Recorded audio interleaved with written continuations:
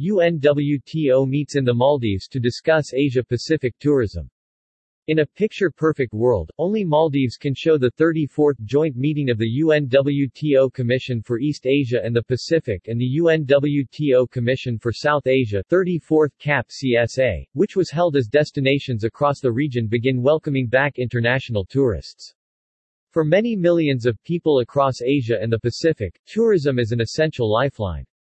This is specifically true in the host country of this UNWTO event, the Maldives.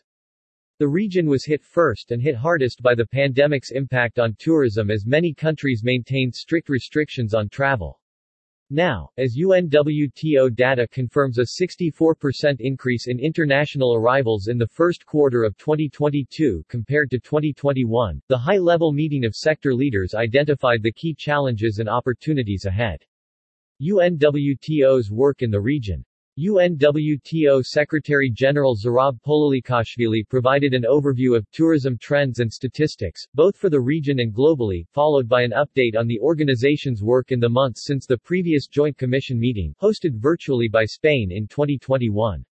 He stressed the importance of working together to lift travel restrictions, with coordination key to restarting tourism and for restoring confidence in international travel. For many millions of people across Asia and the Pacific, tourism is an essential lifeline. Its return is vital and must be based around the pillars of inclusion and sustainability, for the benefit of all, he said.